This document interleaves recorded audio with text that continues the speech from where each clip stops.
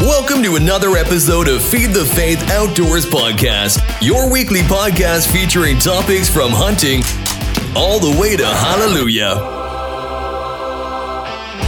Here's your host, Eric Lowry, aka Carson Kills. All right, guys, welcome back to another episode of Feed the Faith Outdoors. I'm Eric Lowry, aka Carson Kills. Let's get it. On this week's episode of Feed the Faith Outdoors, I want to tell you guys about the story of the 12-point buck I shot in East Tennessee. So I don't even know where to start with this one. I guess let's take it all the way back to the summer. And I just moved up to Johnson City and didn't really have any place to hunt up there. I worked at TDOT, and that was the reason I moved up there, is because I got a job with TDOT, and I worked 4 days a week, was off Friday, Saturday, Sunday, so I knew I was going to have a pretty good amount of time to deer hunt, and that was going to be awesome. So I wanted to find a place that I could hunt up there and not have to drive back to Greenville or Rogersville or Morristown every day to go deer hunting. And so basically I pulled out the maps and I started checking parcels that were near me that, you know, had a good amount of woods and good amount of land on them. And I just started calling. And I bet you I called, 50, 60 people, and every single one of them told me no.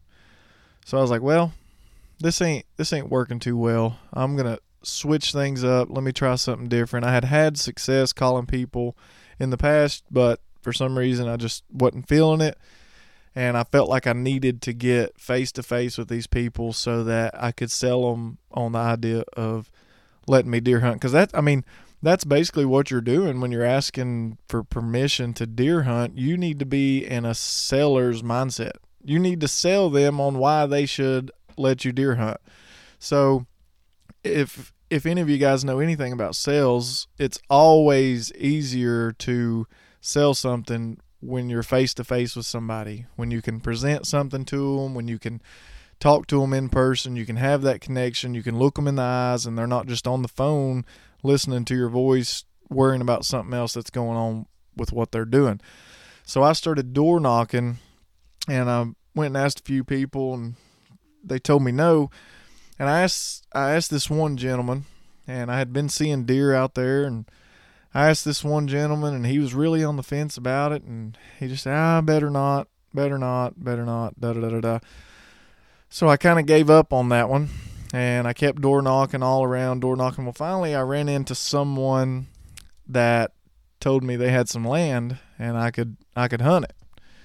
And it just so happened to be connected to the guy that was on the fence.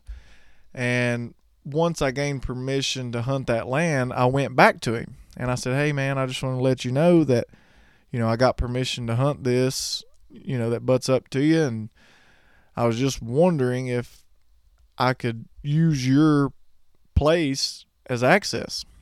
And I had already went in and I had scouted this place, and, I found where I needed to be. And I knew in order to access it the correct way, I was going to have to do something different, because there's a couple other people that hunt this place and they don't do it the right way. That's all I'll say about that. Anyway, so I knew that I had to access it, a different way. And so I went back to him and I talked to him and told him basically I really just needed access. And he said, yeah, that's fine. Here's where you park. You can go in and hunt, whatever. Have at it. Pretty much talked him into it, convinced him to do it. So I went to the house, got him a bunch of deer meat and brought it back, and went in there and put up some trail cameras and whatnot, and wasn't really getting anything on trail camera. Few does and a few smaller bucks, but I knew there was a lot of deer in the area. So I just continued to pursue scouting over at this place, and I was finding a lot of buck sign. And finally, one afternoon, I was able to put eyes on a bachelor group of deer.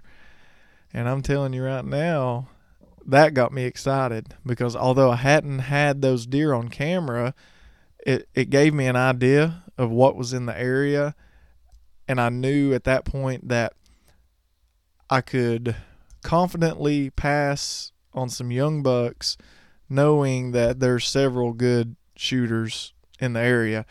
So me and my buddy, we went in there and we hung us a double set. And I remember opening morning of the velvet hunt, we went in there and was all excited and was going to kill us a velvet buck. And we got up in the tree and it was piss pouring the rain. And when we set up the tree stand, it ended up sitting kind of crooked on the tree. And dude, it was just the worst thing ever. We were setting up there in the piss pouring rain, and I'm talking like raining, dude. Like, I didn't want to be out there. And I said, dude, this is ridiculous. Let's get down. These tree stands, we've jacked them up. We've set them crooked. They sit uncomfortable. It's piss pouring the rain. Like, we've messed up here, dude. Like, we are going to have to regroup and replan what we're doing. So basically, I think it was that afternoon, maybe at lunchtime or something. Maybe I think the rain slacked off. I'm trying to remember, because I believe this was like 3 or 4 seasons ago. And we tore everything down and literally moved it 20, 30 yards maybe, and hung it back up. And that's where it stayed the rest of the year. I know a lot of guys are really into mobile hunting tactics, and I really am getting into mobile hunting tactics. I see the benefits of it. I see, how it can help you in certain situations. But in this situation, this was a set that we hung and it stayed. And we hunted it several times throughout bow season. Never seen a buck. Hunted it several times leading up to November. Never seen a buck. I mean, we've seen a few does, every time or two we'd go out. I mean, obviously there's a few days we didn't see anything, but we knew there was a group of does running through there. I guess, I don't know, 5, 6, 10 different does, but on a regular basis, you'd see 5 or 6 of them come through at a time. So we knew there was does in the area, and we knew it was only a matter of time before, the bucks started coming in there and putting down some pre-rut sign and, scrapes and rubs and whatnot, and coming there after those does. So we knew we were in a good spot. It was just about timing. And, I had seen another mature deer on the property, and I was actually after him when the 1st of November rolled around, because I kept seeing him, and, I was after him. So I told my buddy to go over there and, hunt the set that we had always hunted there throughout the year. And he ended up killing him. I think it was 130-inch 8-pointer, 133 or something like that. It was a big buck. He ended up killing it. I think it was November 2nd. That afternoon, that big buck came up out of a bedding area, and he was heading through where we had our tree stand at, and he was heading to another bedding area. That was the good thing about that spot. It was, in between 2 doe bedding areas, so you could really pinpoint a buck coming through there, trying to check those areas, especially if you just get on the downwind side of it. I mean, he's coming through there. On a northwest wind, you just get on that downwind side. Usually northwest wind, you'll have a good cold front. Deer should be up and moving and whatnot. So it was a good setup, and I was after a different buck, and he killed his, and man, I was so happy for him. I had to get down there and go over and check it out, and turns out actually about 9 days later I killed my biggest buck to date.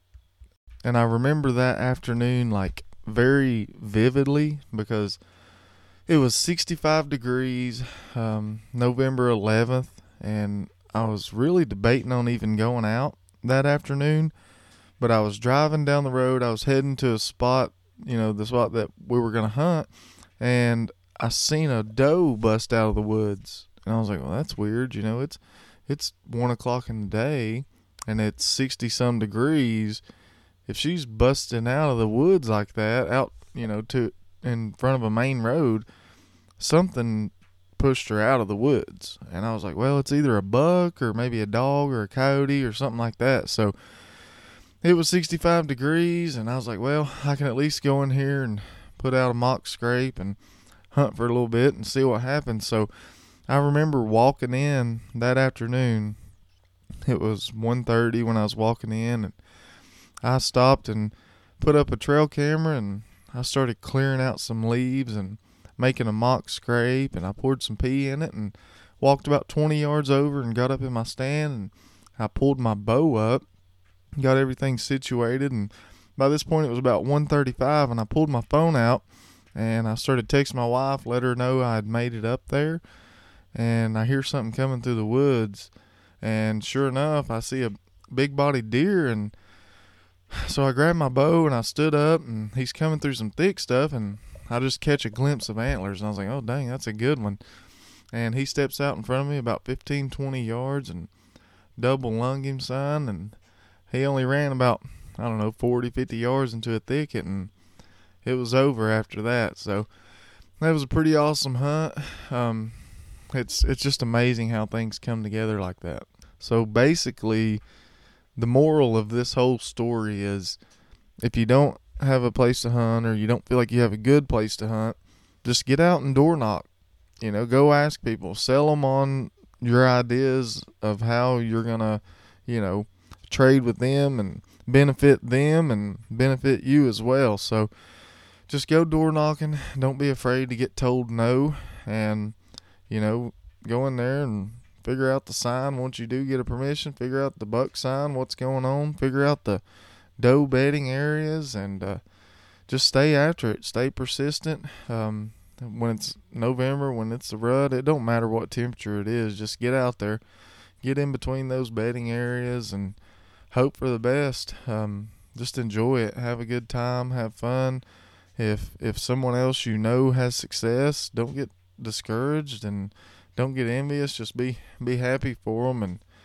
And we're all just trying to put meat in the freezer and make memories that last forever. So hope y'all have enjoyed this episode. I just wanted to kind of tell you about the buck I killed and kind of how we done it and how things played out, and hopefully there's something in this episode that can help you. And if not anything, just try to do some door knocking this year, and I believe you can get you a few new places to hunt, and hopefully you can find you a honey hole. So I hope you guys have enjoyed this episode. This is Eric Lowry, aka Carson Kills, with another episode of Feed the Faith Outdoors.